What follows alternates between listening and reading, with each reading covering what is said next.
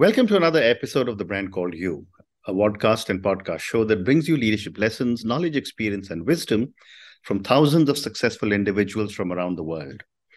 I'm your host, Ashutosh Garg, and today I'm delighted to welcome an accomplished entrepreneur and an author from Los Angeles, USA, Annicken Day. Annicken, welcome to the show. Thank you so much, Ash. It's wonderful to be here. Thank you. Annicken is an author, an entrepreneur. She's a culture strategist, and she's a chief happiness officer. She's the founder of Corporate Spring and Happy Life, Happy Work. And she's an author, and all of you know I'm very partial to authors. She's an author of a book titled Fly Butterfly. And we'll talk about Annicken's book as well. There is the book. Annicken, tell me a little bit about your own journey in brief. Yes, happy to. So, born and raised in Norway. Today I live in Los Angeles, California. There's been quite a journey between those countries. I won't go into the details, but I knew already as a child that one thing that was extremely important for me was to be happy. And I noticed that the grown-ups didn't look very happy when they were working. So I decided I want to live a happy life. But not only that, I ended up actually making it to my career to make people happy or organizations happy. So I had an exciting career, 15 years in the corporate world, where my job was actually to create joyful workplaces. So working with culture and leadership and best places to work. And after 15 years, I decided to start my company, Corporate Spring. And for the last 10 years, I've been lucky to work with companies all around the world and help them find more joy at work. And by doing that, become more successful as well. So that's why I can live anywhere where I like. And I like California. So that's where I am. Absolutely. And it's a beautiful part of the world to live in California. So, Annicken, you also say that you have a gift for transforming bureaucracies into businesses that buzz with creativity and joy. Help me understand this with an example. Yes. Well, I didn't actually say that. It was Adam Grant, one of my big heroes. He told me that, or he gave me that quote, actually, after he learned about the kind of work that I do. So I told him about how my specialty is, always I say, is to go into a room with people. And my goal is always that when they leave that room, they will look different. Their eyes will be shining. And then we talked about how to actually do that. And, you know, we all want to do things with meaning, and we want to connect with other people, and we want to have fun. And when you bring people together and you create that good environment where people actually enjoy themselves, they also collaborate better. So if you see what you can do with people in a room just over a day, and they can bring that with them into their work, you can actually make a huge impact in a short time, just because you show people that it's possible to enjoy yourself and have fun while working. So that was what he was referring to. But, Fascinating. Let's now move to Corporate Spring. And you also mentioned there's another segment that you work on, which is Happy Life, Happy Work. Tell me about what you do in both these areas, and do keep giving some examples and anecdotes. Yes. So after having worked in the corporate world for such a long time, and as an executive, I was always looking for companies that could help us and partner with us and understand what do we need as a business, right? And I never found that company. I never found that consultancy that I wanted to hire. So I decided that I wanted to start that company myself, to help people and give them the tools and the training and partnerships in order to help them move from where they are to where they need to be. So having done this for companies around the world for such a long time, and both small startups and big Fortune 500 companies, very often I had people who participated on the programs saying, you know what, this thing that we learned here today, that was so valuable. And I came home and I told my husband or wife, or I really wanted my kids to learn about mindsets and how you can find happiness and joy, and how can you, collaborate better and communicate better. Is this something like that for individuals? And I always had to say, no, not really, but, read my book or follow my blogs and all that. And then last year, I decided, you know what, I want to create something that people who is not in the corporate world, or maybe is, but don't have a leader who hires someone like me or someone else in to come and like help them and train them in different things. So that's what Happy Life, Happy Work came from. And both the companies, so Corporate Spring is business to business, but Happy Life, Happy Work is directed to anyone who actually want to learn some tools in how to find more joy and happiness in their life and at work, because it's so important that we're happy at work as well, because we work so much. Most of our waking hours spent thinking about work or being at work. So, and for our viewers and listeners, can you share one or two tools that you use? Yes. So I use a model which is very effective, and I developed it through 20 years. And it goes in, it's have 5 building blocks. So the first one is like, first of all, we need to understand why we do what we do. You know how many people who come to work and actually just do their jobs without being connected to a greater purpose. But everyone can have a purpose. So I'll give you one example. I was on my way to a client downtown in LA, and on the way to the elevator, I started talking with the janitor, the man who was cleaning the floors. And he was just so bright and smiley and happy and all that. So I started talking to him, and I just told him, like, it's so great to see how energized and happy you are. And then he told me, like, well, why can't, why am I not? Because I have the greatest job in the world. I said, that's wonderful. Tell me about it. And he said, every day I come to work and I get to meet people, and a lot of people don't look very happy. And then they come in and I say hi and I smile and I give them and we start talking, and they walk away feeling happier than when they came in. So that was why he was doing what he's doing. So when I talk about happiness, having a purpose, you don't have to save the world. You can just do something that just makes someone's world a little bit better as well. How wonderful. And what a great example you've given. Thank you. So, Annicken, let's talk about culture. You're also a culture strategist. Let me start by asking you, how do you define culture? Well, culture is very easy put, the way we do things. It's how people behave. It's the choices they do, the way they prioritize. It's in a company or a team. It's the way you collaborate, how you speak to each other, how you solve problems. It's all of that, because culture is basically behaviors and habits that is put in system consciously or not consciously. So what I always talk about, if you have to start with your values, because what you believe in shapes the way you think. And what you think shapes the way you behave. And when you keep on behaving in a certain way and it becomes habits, the collective habits becomes your culture. So it starts with what you truly believe in, and that kind of mirrors into the way you actually show up.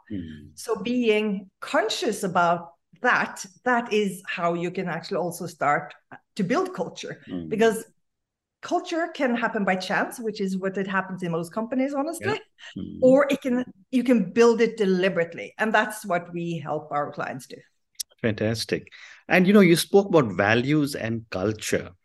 I've often seen founders or company CEOs talk about values and culture, but then they, either leave it to the CHRO or someone else to be able to ensure that values and culture are imbibed in every single person working there.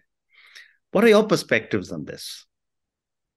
Well, my perspective is values and culture extremely important, but it has to start, it does start with the top. So to delegate culture, I will say, is a big mistake, because unless the leadership team are living according to those values and are demonstrating that culture, no one else can make that happen. So this is underestimating the power and the importance of culture, but also, and what I hear again and again, working with executives, many actually don't understand what a big impact they have. So it's not that they don't care, it's that they don't think that, I can do my things, but as long as everyone else does, I say, it doesn't work that way. The ripple effect of everything you do becomes the culture. So a lot of people talk about values and they talk about culture, but it's only when they demonstrate it themselves and take it seriously, and also use it as guiding principles, how you make decisions, how you solve problems, and how you do things in your company. Very interesting. And yet, you know, when you talk to people, some people say, oh, I've got a fantastic work culture. And some people say the work culture is lousy. And I've heard this many times in companies. When you are called in to work with a culture that is a bit challenging, how do you start the whole process of changing culture? Well, I'm going to tell you what I do. I maybe literally, or at least not like, what do you symbolically, put up a mirror in front of the leadership team, because if they want to change the culture, they have to start with themselves. And not very many leadership teams actually are willing to start with themselves. And then I actually also say that then you won't be able to change the organization. Absolutely. We always start with the leadership team because that's where they will shape the rest of the culture. But that being said, I do not believe in only a top-down approach. You have to involve the organization. So Corporate Spring, our company name, actually comes from, it was inspired by the Arab Spring, because that was big 10 years ago. And then you say, the bottoms up change. If the top change, you can end up having people throwing you away after if you don't make sure that they can live in an environment that they can thrive. So when you as a leadership team decide that this is important, involve the organization and co-create that culture. But you can't delegate it. You can't just say, hey, you guys down there, you change and we'll stay the same. It doesn't work. So it has to start on the top. Very interesting. And if one goes a little further, with so many startups all over the world, and you are in the startup capital of the world in California, how does a young company start to build culture? Well, they have a huge advantage because they can actually build it from scratch instead of repairing, old mistakes or things that doesn't work and that big ship that needs, to change. That's why, I love working with startups, because then you can start from the beginning. So one of my clients, I started working with them when they were 3 people. They hired me to come in to help them build, because they had great ambitions, and say, okay, we need to start thinking about culture now. So we had an exercise where actually they defined their company values when they were 3 people. And then they decided, and now we're going to hire the people who share those values. And they also defined their purpose, and we're going to hire people who would love and be part of this purpose. And then they kind of grew it from there. And it worked so well, because then you have this in mind from the beginning. And a lot of companies wait till they're a little bit too big, and then they and then again, you have to repair. So, and for startups, having the entrepreneurial mindset and being able to move fast, things like that is so important. So being clear about that from the very beginning with people who join the company, that's important. Fascinating. And, Peter Drucker had famously said, and I'm sure you've heard this many times, culture eats strategy for breakfast. What comes first for a company, culture or strategy? Well, you know what I say? I say, make culture your strategy. That's the best thing, because when culture becomes a strategy, so I don't believe in either or. I say, culture is the way you're actually going to make things happen. So again and again, I hear this so often. People say, well, culture, that's something we're going to work with later. That's like when we have time, when we have money, all that. And I say, to me, that makes as much sense as building a house or building the foundation of a house after it's built, or giving the flower water only if it blossoms. It is what's going to make everything happen. So that whole notion about culture being separate from strategy, I don't buy into that at all. But yes, if you have to choose, culture is cannot be ignored. Mm-hmm. A strategy that will have to change all the time because of the changing demands of the world, right? Right. But the culture is that going to enable that to happen. Very interesting. And, I was speaking to a few startup founders on my show. And one thing that came out from a couple of them was that, oh, we've got to build culture in the organization, but that doesn't apply to us. We're the owners or we're the founders. Mm-hmm. What are your thoughts? It doesn't make sense. I agree. I mean, why would you not? Because that's how you make things happen. That's how you conduct your business. So as a founder, as a leader, isn't that the most important thing you do? Okay, you set a direction. This is what we're here to do. How are we going to work together to make that happen? That's your culture. Yeah. Don't you want to be part of that conversation? Oh, it doesn't make sense to me at all. I agree. I think to say that, you don't understand what culture is, honestly. Well said. Well said. And, the same set of people would say that we expect everyone to be in office by 9 a.m. And I said, what time do you reach? They said, we come by 11. So then how can the rest of your office come at 9 if you're going to give yourself the leeway of 11? He said, but we work all night. So I said, well, there's something not right in this whole process. Yes. But tell me another thing. How does society or nations impact cultures? There are some societies where doing certain things is cultural, but it may not necessarily be something which is good for business. Yeah, it's interesting. And I've been working in global companies my entire career. So we had a lot of discussions around this. And my take on this is, as a company, you stand for certain values and you have to be very clear about those values. So let's say integrity. Okay, we believe in integrity in our company. How people conduct their business and how they act in the different local culture, yes, that will vary. You cannot sit in a headquarter in the US and demand that in India or Norway they're going to go out and act like Americans, But you can demand that we stand for integrity. Correct. And that goes for every nation. So I think back to values, be very clear about the values, but then trust people and empower them to do things which is aligned with their local cultures, because anything else will be unnatural, I think. But values, I think, are very human values that will work in any culture. Great response. One more question on culture before I move to your book. And this is, again, I've heard this many times. This is how it happens here. Right? Oh, yeah. And, legacy kind of processes or systems. And you ask someone, why are you doing it? This is how it happens here. And I say, but why don't you make a change?